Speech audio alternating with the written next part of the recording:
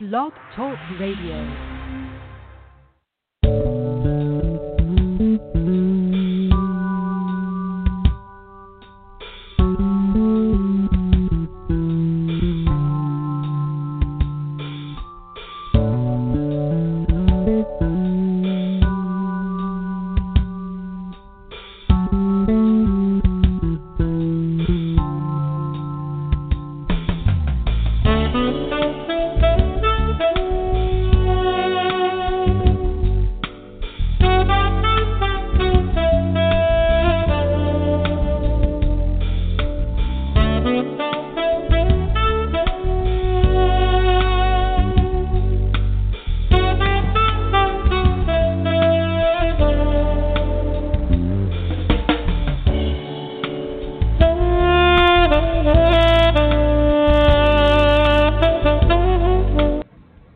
Hello and welcome to Blog Talk Radio's A Date with Destiny for Monday, October the 9th, 2017. I'm your host and author of the book Destiny Awaits, The Pouring Out of Wisdom for Humanity to Drink, Lisa M. Saunders, coming to you from Owings Mills, Maryland. This broadcast is being sponsored by Masterminds LLC, inspiring and empowering people to achieve a greater destiny. Once again, we are super excited this evening about being with you and to be able to share love and wisdom with the desire to uplift, inspire, motivate, and empower you to live a more peace-filled, joyful, and loving life. To receive and download this podcast, simply go to the iTunes Store, click on Podcast, and type in A Date with Destiny. You can also receive it via my website, yourdestinyawaits.net, or simply by Googling us, Blog Talk Radio, A Date with Destiny. Also, you can follow us on Twitter at Lyse101. That's LYSE 101. And we're also on Instagram as well. If you would like to become a sponsor or to get more exposure for your literary work or business, you can send a message via my website, info@yourdestinyawaits.net, or via my Facebook page, facebook.com/A Date with Destiny 101. Once again, we are excited to be able to share with our listeners information from people of all walks of life that we believe will inspire, motivate, and empower you. We are so happy to be in our 5th year of broadcasting and can't wait to share some great things from some really extraordinary people we have coming up for the rest of this season. But tonight, we have another amazing show. We have joining with us this evening the typewriter artist, Mr. Vincent Hall. Vincent Hall is a 76-year-old artist from Queens, New York, who uses the typewriter as a paintbrush to recreate historical places in New York, such as the Brooklyn Bridge, made entirely by tapping out a few keys on his typewriter. His work has been sold to art collectors around the world. His art can now be seen in the Smithsonian Institute and has been commissioned to be in the National Museum of African History and Culture. Vincent graduated from the prestigious Bronx High School of Science in 1958, 2 years ahead of Stokely Carmichael in 1960, and 20 years before fellow physicist Neil deGrasse Tyson in 1978. After his studies at Hunter College, B.S. Physics 1962, Vincent began his work as a physical scientist for the U.S. Treasury Department's Bureau of Customs Laboratory in 1963. Many investigations later, he transited over to nuclear research at Radiation Applications, Inc., making significant inroads on Defense Department and jet propulsion laboratory contracts. It was while working on a NASA space erectable project in the 1970s that Vincent envisioned creating fine art utilizing differential equations to re-articulate a typewriter's output on papers. His theories merged spatial accuracy with imagery aesthetic. Vincent retired from the physics lab in 2008, devoting himself to the refinement and presentations of his typewritten medium. Whew, that's a mouthful. So, A Date with Destiny would now like to welcome Mr. Vincent Hall to the show. Hello, Vincent. How are you today? I'm fine, Lisa. How are you? I am good, man. I'm telling you, after reading that was like a tongue twister and just a mouthful to say it. I can't even imagine what it was like to do all of that. Oh, my goodness. You are amazing. Well, thank you. It is rather difficult to well, I would have to just it's honestly saying it, to come up with an idea and develop it and work with it until you see the output. The end did justify the means, but it was many investigations later. So it's taken a while. Mm-hmm. Yes, it has taken a while. But when you hear all of that, I mean, sometimes when you hear all that, do you sit there and think to yourself, who are they talking about? Did I do all that? I mean, do you even feel like, looking back, can you believe that you've literally like just done all of this stuff? Well, it was a large undertaking to try and take something that had never been done before. Right. And particularly in the arts, which proliferated for thousands of years. We've had artists of all stripes for hundreds and hundreds of years, using essentially the same equipment, different paints and things like different media, but always a paintbrush. Yeah. Right? Or something or a pen, or a pencil, or a piece of charcoal, or whatever, but something that you could use your hand to move around and place the markings where you want them. Right. So it was, I guess, truly outside the box to say, well, I'm going to type it. And when you say outside the box, there is no box when it comes to what you've done. Your work is some of the most amazing art I've ever seen. When you first look at a piece of your work, you really don't know what you're looking at. You don't know if someone wasn't there to tell you, or if there wasn't like a little description underneath of it to tell you what you're looking at, you wouldn't know what it was. Because when I first saw your work, like up close and personal, and I'm looking at it, and then I'm like, oh, man, this is nice. And then, you said, I think it was you, because, we were all together one evening, and it was either you or someone else that said, this is was done all by using the typewriter. I'm like, wait, what? What did you just say? And they're like, no, everything you're looking at was a keystroke from a typewriter. It's amazing. Well, absolutely amazing. So tell me, Vincent, let's take you way back. Let's go back to the beginning. Because I believe that this, when you started this, if I did my research correctly, it was in the 70s, I believe. Right. How did this come about for you? Well, at my first inkling that art might be done on the typewriter was a contest I saw in the Reader's Digest for typewriter art.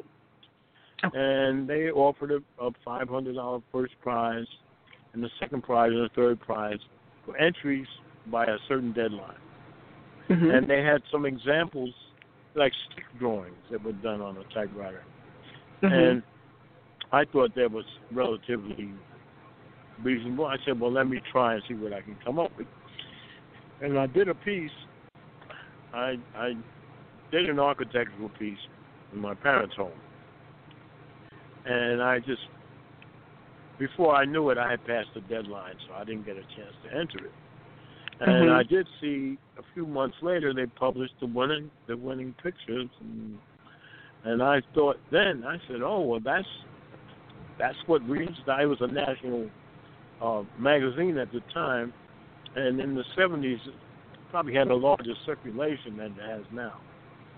Mm-hmm. But in every doctor's office and every dentist's office, wherever you went, there was a Reader's Digest. So I thought then, well, that what I had done was fair, but I realized then, let me work a little harder at this and put and make it so it's not a random image. It's not something. It's something that has to be planned from the beginning, right? More or less, right. So that's it. And when you say planned, but wait a minute, let me stop you there for a second, because when you say planned from the beginning, what do you mean? Well, I usually start with a straight line. When you put that first straight line, which is the underline, on the paper, and you're starting to build the picture, if you are working, if you're doing an abstract design, then you could just put the paper in and start doing stuff. But if you're trying to replicate an image and have it look like something representative of the recreation you're trying to do, that's what I was trying to do, then it would have to be planned. And so to make the plan work, it would have to be mathematical, because the typewriter is so exact. Each stroke is going to come out a certain distance from the prior one, and so on down the line. So it's set up for exact replication of what the artist or typist inputs into it. All right. So there's no, but you can't. If you look closely at my work, you'll see that this is one letter, and that building is made out of these, and another building is made out of those, and they're different characters. So that can't be haphazard. That has to be the result of a plan. So that's what I meant. Right. It has to be well planned out. The mathematics take probably twice as much time as the actual typing. Yeah, because that's really like what you're doing is architectural. Right. If you were an architect were to lay out a design, he would lay it out, and then today's they have the computers, the NICADs which do it, but back in that time, the architect did his drawings by hand, and I've done architectural drawing. That's part of my background.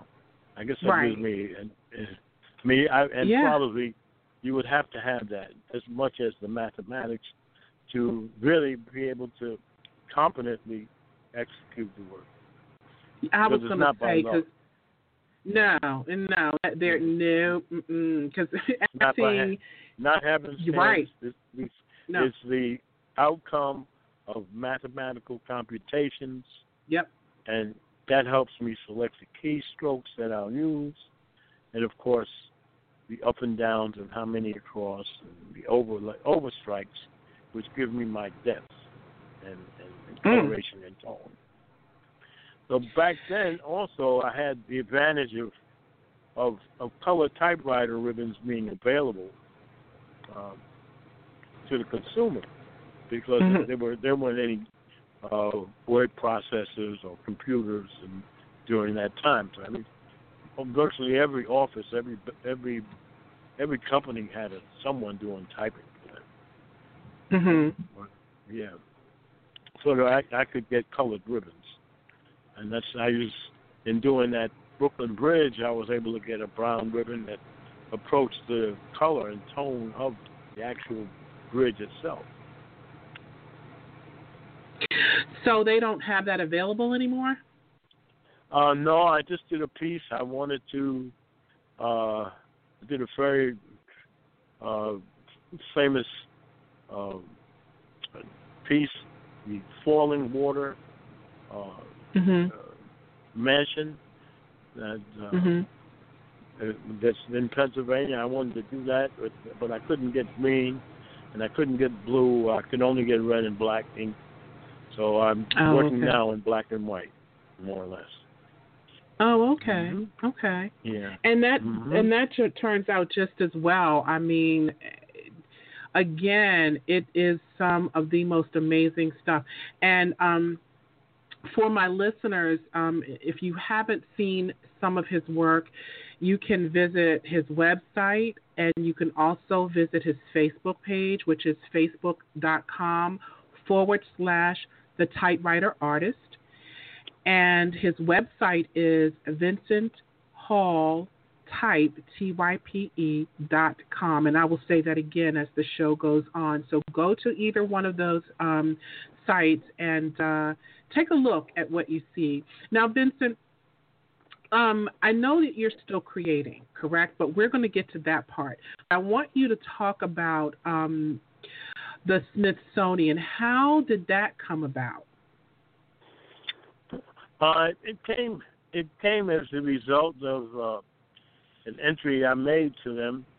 I sent them a photograph of my typewritten execution of the Smithsonian Castle. Okay. And I also sent to them, I had also taken my artwork and put it on a souvenir cup so that they could see how it looked. I know that there's gift shops that souvenirs. And I sent it off, and almost immediately I got a response and offered a product opportunity.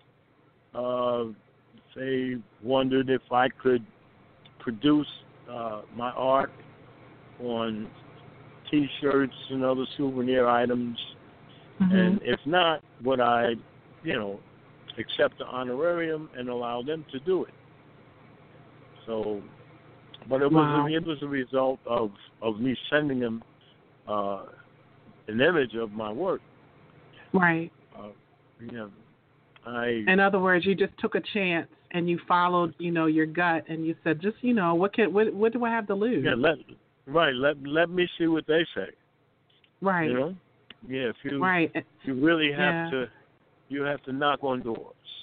Yes. It's biblical. Yes, and we're still knocking. We're still knocking. There you go. That's right. That's right. And then from that, from that, what happened? You were in the Smithsonian, and then what other museum? Well, at this point, I'm still in the market for having my art in other museums. It's a little. I won't say mind-boggling, but if you, it's who you know, many times. Yeah. And when you, what's going to happen though? I've the normal submission processes when I submit to open calls for artists and artwork. Yeah. I've received responses. Yes, we'd love to have your photographs in our show. Even when I tell them that it's done on the typewriter, and still, they don't. It's like it's said, but it's not heard until they think of my work as photography. All right, that is a photograph of the actual. When I did my capital, it's mistaken for a photograph. Right. Because it's, so, it's just that pristine when you look at it. It does look at first. Yeah. It's just amazing. I still can't wrap my mind around what you've done. I just, but you have been commissioned for your work to be seen at the African American Museum too.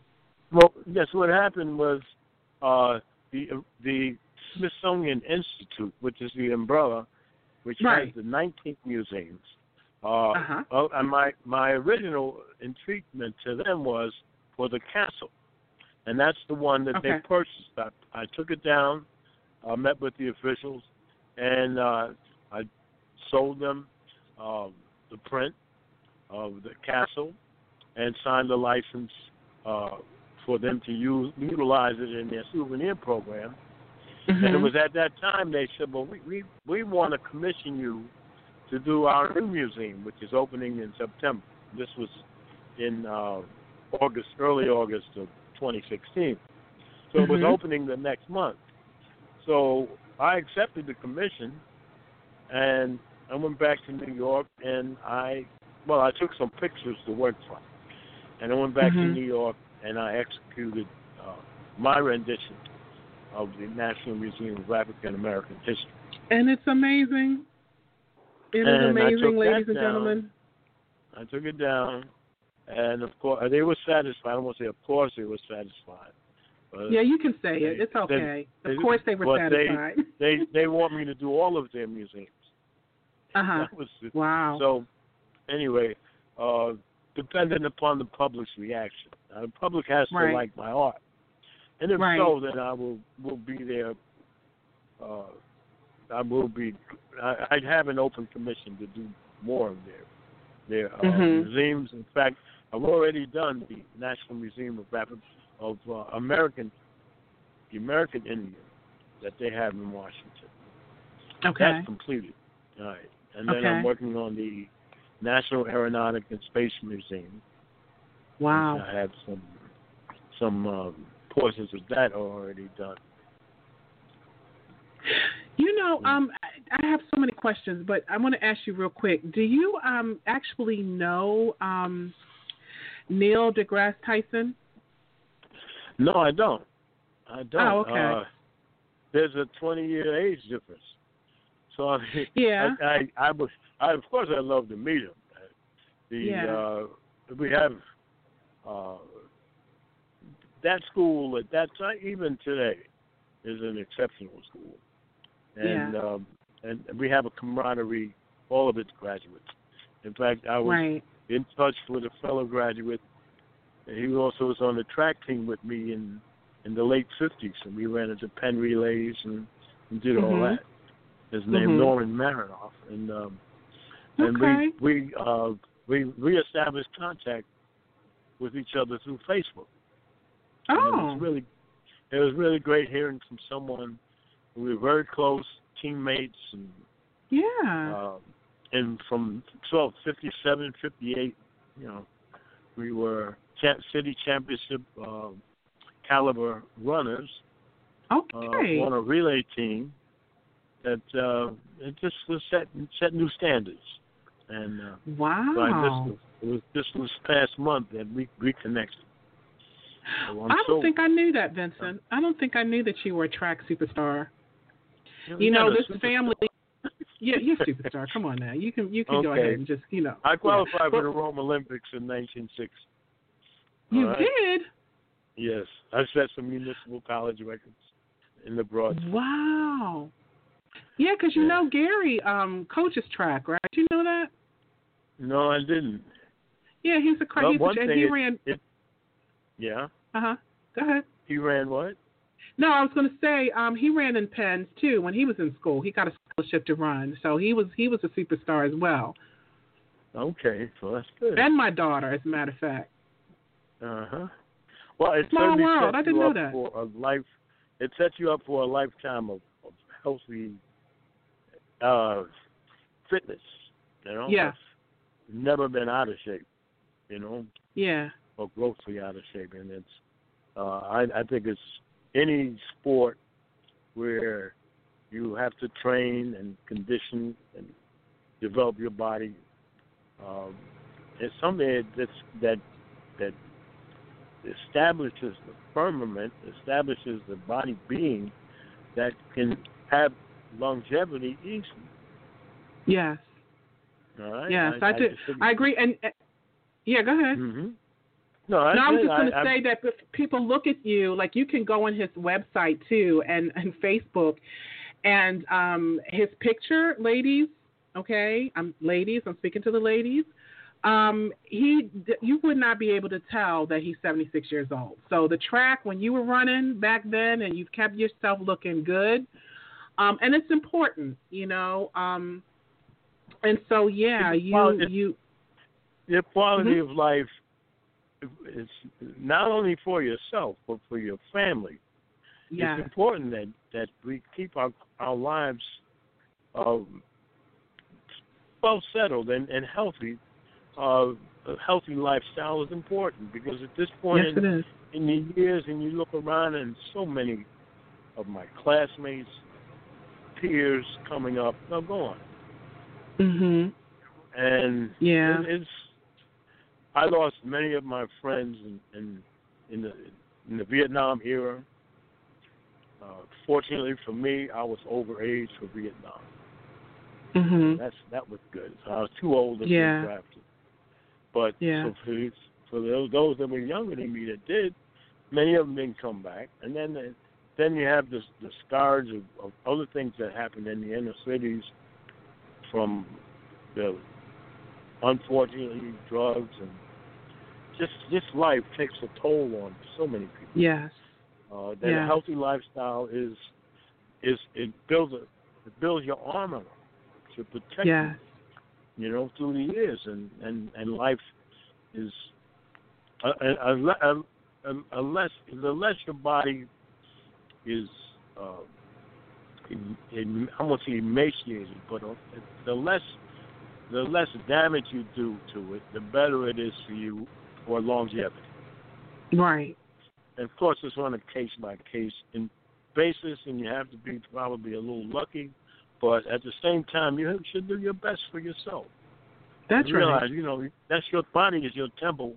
Please take care of it. There you go.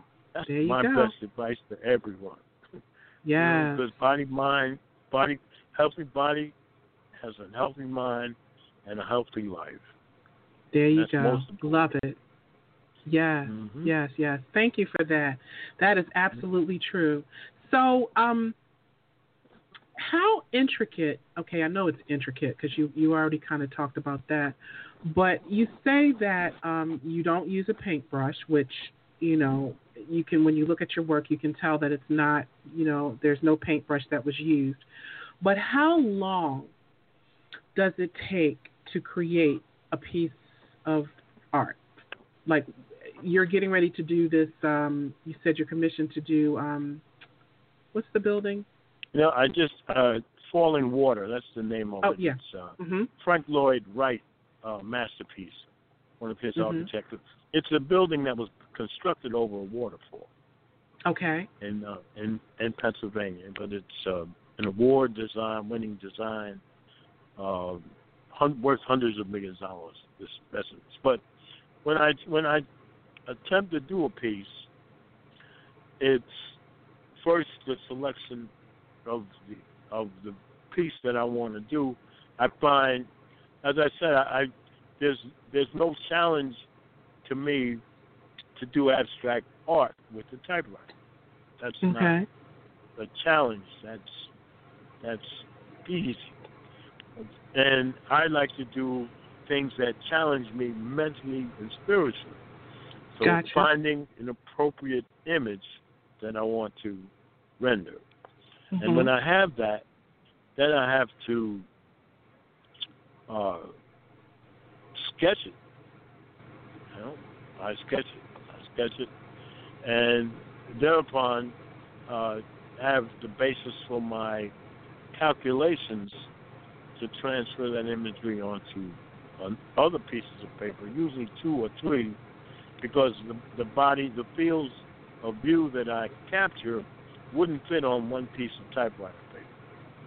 So I work on 2 to 3 pieces of paper that are contiguous, and when placed together, form the image. Okay. Which I then use that as the matrix for my printmaking practice, where I now implant that print on a piece of canvas that's probably 3 times as wide as the typewriter paper that I use to begin with. Wow. So what it's asking me about the time. So as I said before, the math takes the most time. First, you select the image, because everything it has to hit me. It's this I can do, and I can do beautifully. And it's like it's a feeling of this I want to do, and and every artist will understand what I'm talking about. And he chooses to do something, and he sees it. That's it. It's in his heart. And so once it's there, and I picked it out, I begin by doing the mathematics to keep everything to the scale that I want to render it in. So I come up with conversions, factors, and my mathematics, my differential equations. And having minored in mathematics, I did take a course in the theory of math, which after the differential equations and calculus and all that, I took a course in the theory of math, which gives you another understanding of how math might be used. Right. Right. Well, you just go on with your bad self. You just go. Well, I was going to say I have art, my body of work. Art is classified by medium. It's how the image was executed. And for all the great artists, from Michelangelo to Matisse to Rembrandt to all the artists that are recognized as being the great artists of the world, they've used the paintbrush. And so to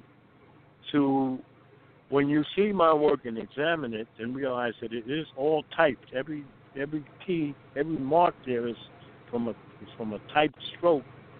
Right. That end result, that canvas or that piece, is unlike any art that exists in the world. You are absolutely right. I'm looking at a piece of it. I'm looking at it. I just, I just, woo. There's no art. It's amazing. So that's my dilemma when it comes to pricing. Well, first of all, is that I once the Smithsonian purchased 2 of my canvases, I realized, okay, I must be a good artist. They don't just buy art, anybody's stuff. Okay, so that validified, or that gave verification to my theory that it was fine art, because up until the recognition of a museum, something new is just what you call it. It hasn't been recognized. So the recognition is there. Right. And then how do you value it? Well, you value it by, they say, in looking at the art market, is always compare your art to others that have a similar style or a similar technique. And thereupon, there is no one. Right. And has never been anyone. Right. So how valuable is it? Right. That's the dilemma. But yeah. No, go ahead. No, it's not problematic. It will resolve itself as I engage more in the marketing of my work. That's something I've failed to do. But as now I realize that I have to really be much more involved in this marketing and get it out there so that it is so the people know about it. Nobody knows about it.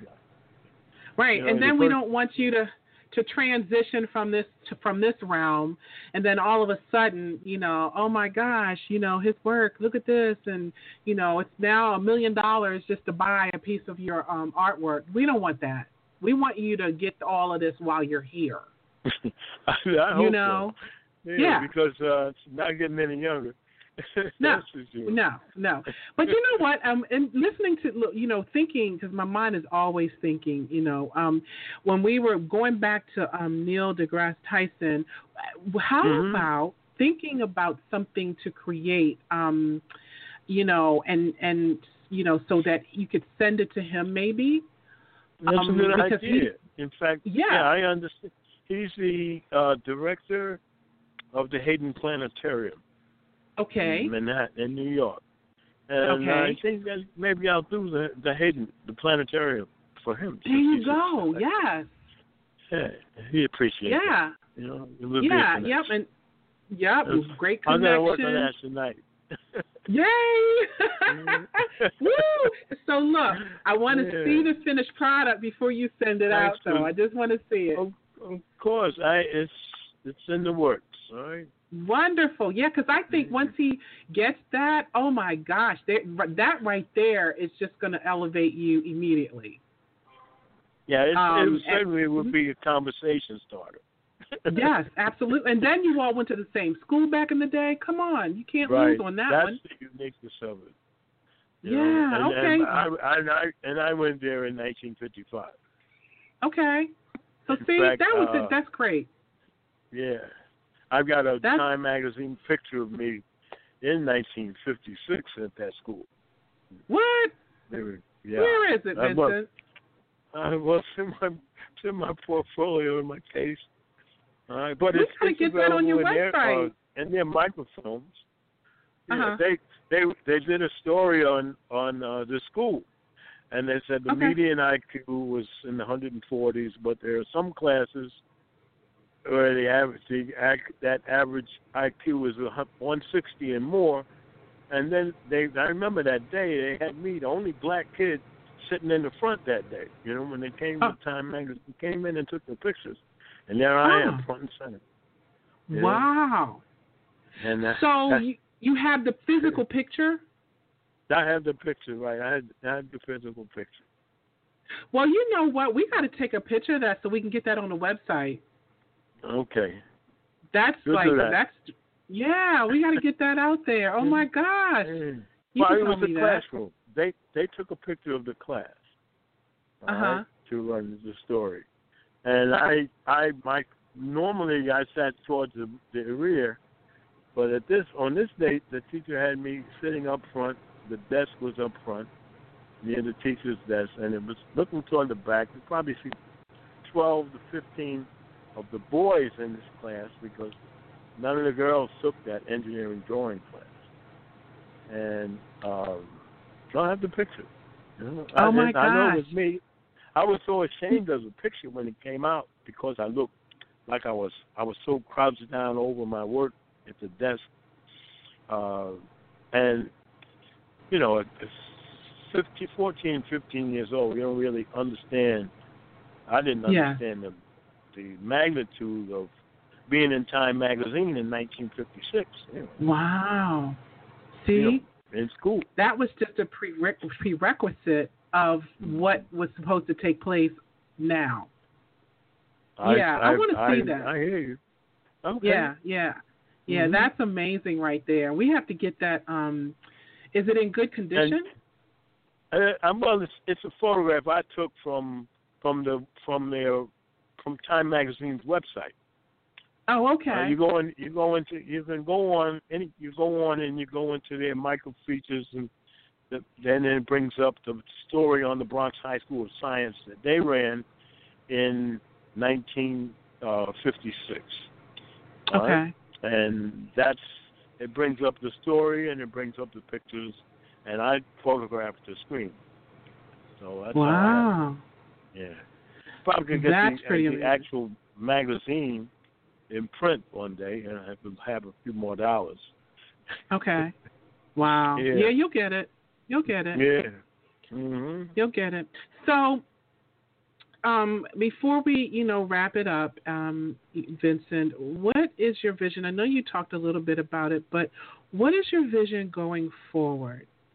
We need to get you. We need to get you out there more. We need to get your work seen as much as possible. And for my listeners, if anyone has any suggestions or would like to do an art show, would like for Vincent to do an art show or anything like that, please, you can contact us on his Facebook page, facebook.com/The Typewriter Artist. You can also get in touch with him via his website, Vincent Hall-Type.com. That's Vincent Hall-Type, TYPE.com. Mm-hmm. All right, and I would say, and this is objectively speaking, I would say that the limited editions or those prints that are signed and numbered by me are historical. I mean, they will one day be something that, for all the artists and art critics and everyone who's working in art today, is using the same means, that paintbrush that was used 100 years ago or 200 years ago. Mm-hmm. And that's all fine art, and that body of work we've got media applied to canvases by many means, and usually it's all the same in the sense that the mechanical process, the holding of the hand and directing that implement, whether it's a paintbrush or a pen, or it's controlled by the hand directly. My work is also controlled by the hand directly, but in the process that my input is to press the key down on the typewriter. And it comes out and makes the mark. Right. So that's mechanically distinct from other art that's on canvas. And the canvases exist as the only ones of their type. And then it comes down to the aesthetic of the image, and I think my work has merit insofar as it's having a quality, a strikingness, a beauty to it that would command respect artistically, no matter how it was done. Right. Absolutely. No matter how it was done, it's a beautiful picture. Yes, it is. So that's my. But I want to say importantly about my work, and my work is a collection. And yes, it is. If someone collects, who else collects this artist? Well, it's in the museums. It's in the Smithsonian. Two museums: the Castle, the original building, and also the National Museum of African American History. Hopefully more. I'm really not the best salesman because I invented this medium all on my own. Yeah. Didn't come out of a university, an art school, or anything like that. So all those contacts that one establishes as they work their way through fine arts degrees, master's degrees, shows, and where their work is exhibited amongst their peers and comparable artists. I missed all that, That's okay, because you know what? Yeah. You know what? But I do believe evidently these people, I just feel I created my own medium. You did. Right. You did. And the thing about all of this is one thing I have to say. And you talked about just now other people, going to these art schools and have these connections and this connection. Sweetie, you got the biggest connection there is, and that is God. They just don't know how big your God is yet, but they getting ready to find out. How about that? I'm how about with that? You all the way, 100%. All right. There you go. Right. Because let me tell you, when you believe and when you've created something this incredible, you're actually the Vincent Van Gogh of today, as far as what you've created. And I know it just didn't come out of the sky. You know what I mean? You were given this gift, this talent, and when God leads you to it, He will bring you through it. So I don't know the way, I don't know how or where, I can't see that far ahead, but because I don't need to. All I know is we got faith, we believe, and you just sit back and watch. You've already done the work. I'm going to persevere and continue to put in my work too. Yeah. There you go. That's right. Because that's a wonderful idea, a suggestion you gave me with respect to Neil deGrasse Tyson. Yep. Doing because he, as the director of the Hayden Planetarium, and that's a beautiful structure. Yes, it is. I've never been, but I've just seen pictures. Yeah. Yeah, I can work. I'll work something. I can do something. Okay, and when you do, we're going to get in touch with him. We're going to send it to him, and then you are going to receive a phone call from him. How about that?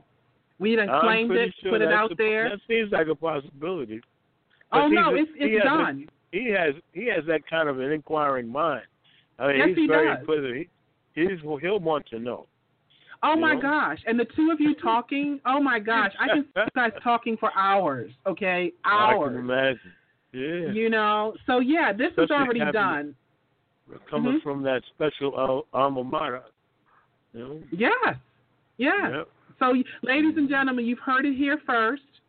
You've heard it here. So make sure you keep following Vincent on his, by his through his Facebook page, facebook.com/The Typewriter Artist, because we will be posting updates and keeping you aware of, what's going on. And also, if you want to buy some of his work, visit his Facebook page or, again, his website, VincentHall-Type.com. Either one of those, you can get in touch with him because we will continuously post.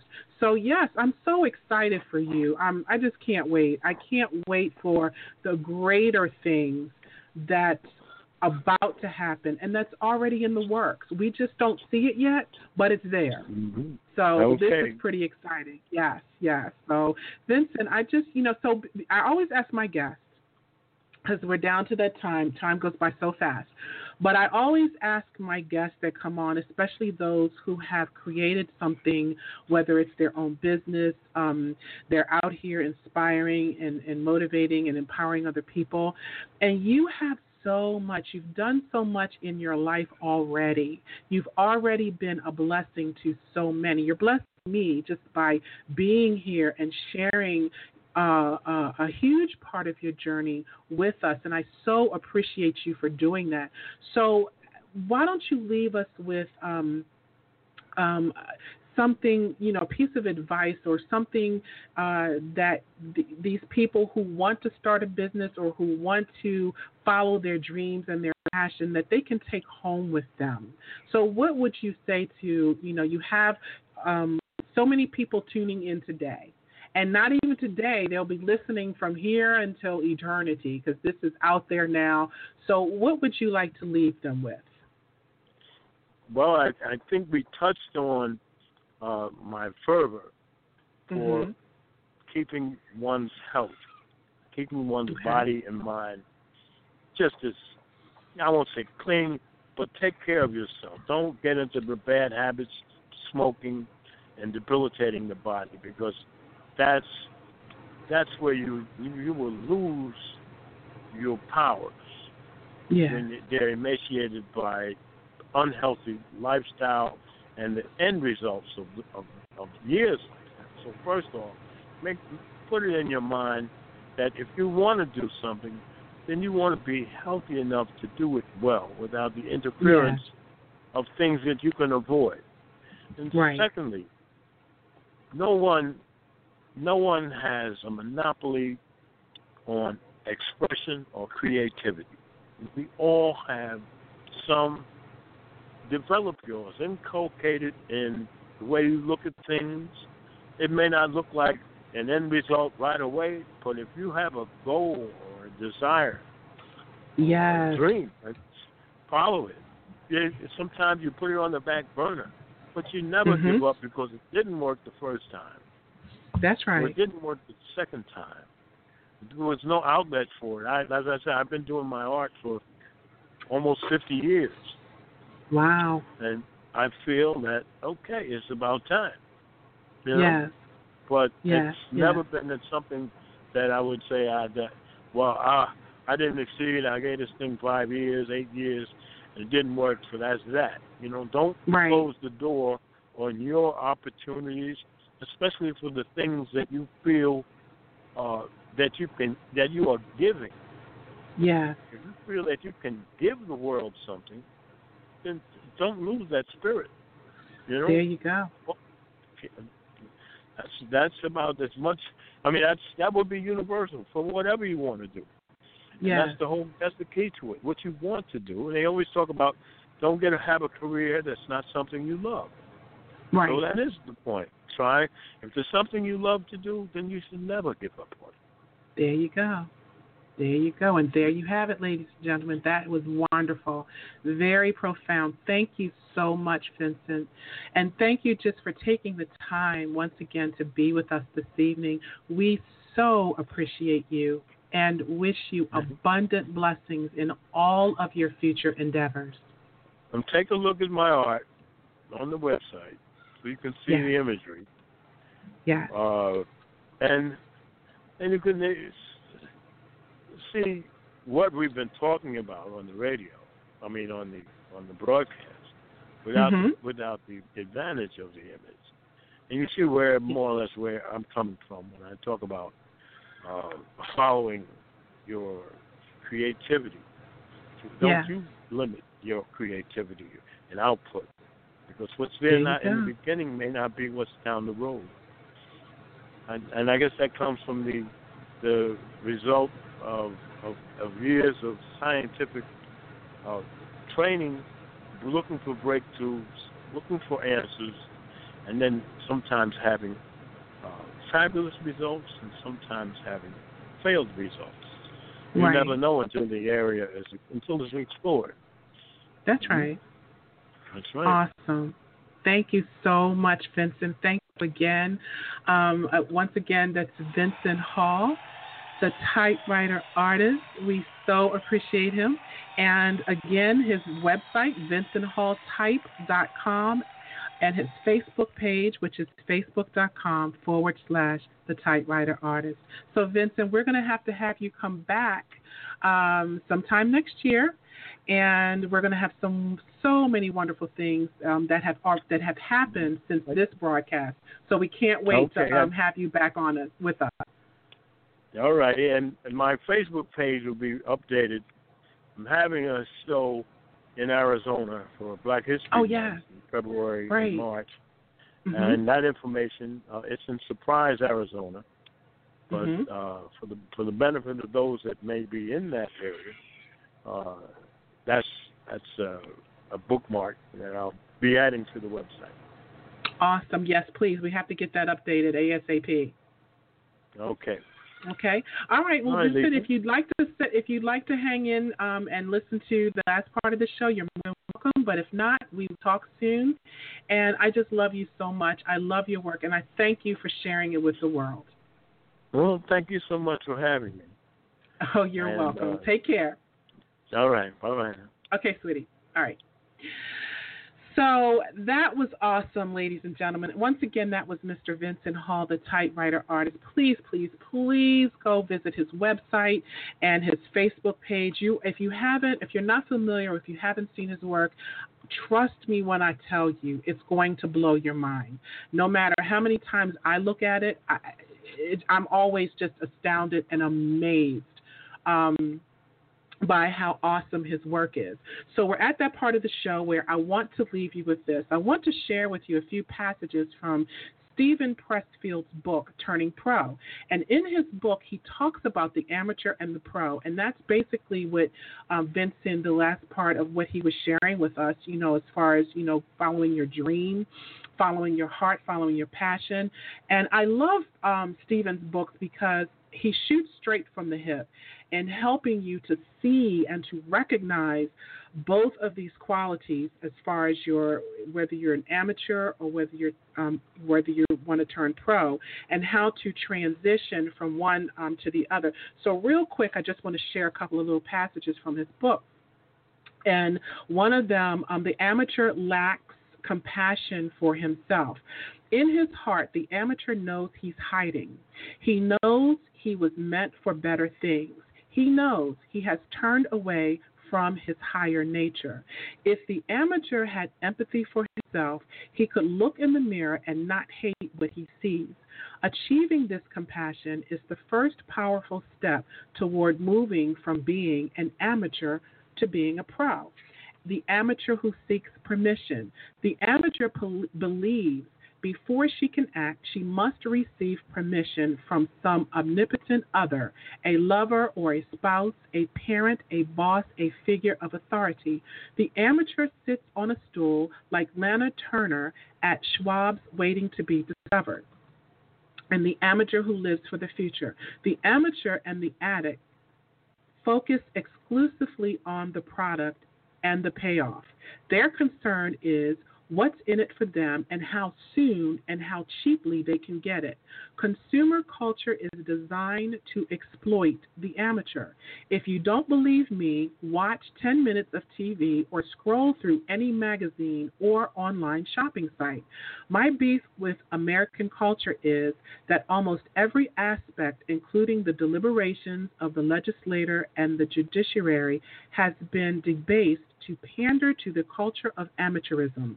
The promise that our products and politicians proffer is the promise one might make to an infant or an addict. I will get you what you want, and it will cost you nothing. The amateur who lives in the past. Because the amateur owns nothing of spirit in the present, she either looks forward to a hopeful future or backward to an idyllic past. But the past evoked by the amateur is make-believe. It never existed. It's a highlight reel that she edited together from events that almost took place or should have occurred. In a way, the amateur's reimagined past is worse when it's true, because then it's really gone. The payoff of living in the past or the future is you never have to do your work in the present. And just two more. The amateur who will always be ready tomorrow. Two Hollywood producers were talking. One said, I've got good news, and I've got bad news. So the other said, give me the good news. Remember that mansion we were trying to rent for a big party scene, but we couldn't get because it cost $50,000 for the night? Well, I just talked to the guy and give it to us for $10,000. So what's the bad news? He wants $100 up front. So the sure sign of an amateur is he has millions and millions of plans, but they all start tomorrow. And one more. Have you ever followed a guru or a mentor? I have. I've given my power away to lovers and spouses. I've sat by the phone. I've waited for permission. I've turned in work and awaited trembling the judgment of others. I've given away my power subtly, with a glance that was perceptible to no one. And I've given away overtly and shamelessly for all the world to see. Exile, failure, and banishment can be good things sometimes because they force us to act from our own center and not from someone else's. I applaud your story of how you hit bottom because at the bottom, there's no one there but yourself. And then let's skip all the way over because I could keep reading and reading and reading. What happens when we turn pro is we finally listen to that still small voice inside our heads. At last, we find the courage to identify the secret dream or love or bliss that we have known all along was our passion, our calling, our destiny, whether it be ballet, motorcycle maintenance, founding a clinic in the slums of Sao Paulo. This, we acknowledge at last, is what we're most afraid. This is what we know in our hearts we have to do. So whether you are 25 or 75 plus, as Mr. Vincent Hall has already proven to us, you are never too old to start building upon your dream and to go from being an amateur to turning pro. So that concludes our show for this evening. I want to thank everyone for tuning in with us, and a shout out to my family who are always loving and supporting me, and also to my friends and colleagues in all of my social networking sites. Once again, a big thank you to Mr. Vincent Hall for taking the time to share a big part of your journey and your wisdom with us. We are eternally grateful for you. Also, don't forget to stop by my website, yourdestinyawaits.net, to get some extra motivation and inspiration, and leave a message to let us know you stopped by, and like us on Facebook at facebook.com/A Date with Destiny 101, and follow us on Twitter at LYSE 101. Make sure you come back and tune in on Monday, October 16th, where we will be excited to talk with the unconquerable activist, Miss Jane Elliott. So always remember, folks, that real power comes from knowledge, because knowledge is power, and when we know better, we do better. So your mission, if you choose to accept it, is take the necessary time to do a true self-evaluation. Seek God and learn how to love yourself first, because after all, you owe it to yourself to know yourself. Once again, I'm Lisa M. Saunders, and thank you for tuning in to Blog Talk Radio's A Date with Destiny. Peace and abundant blessings, everyone.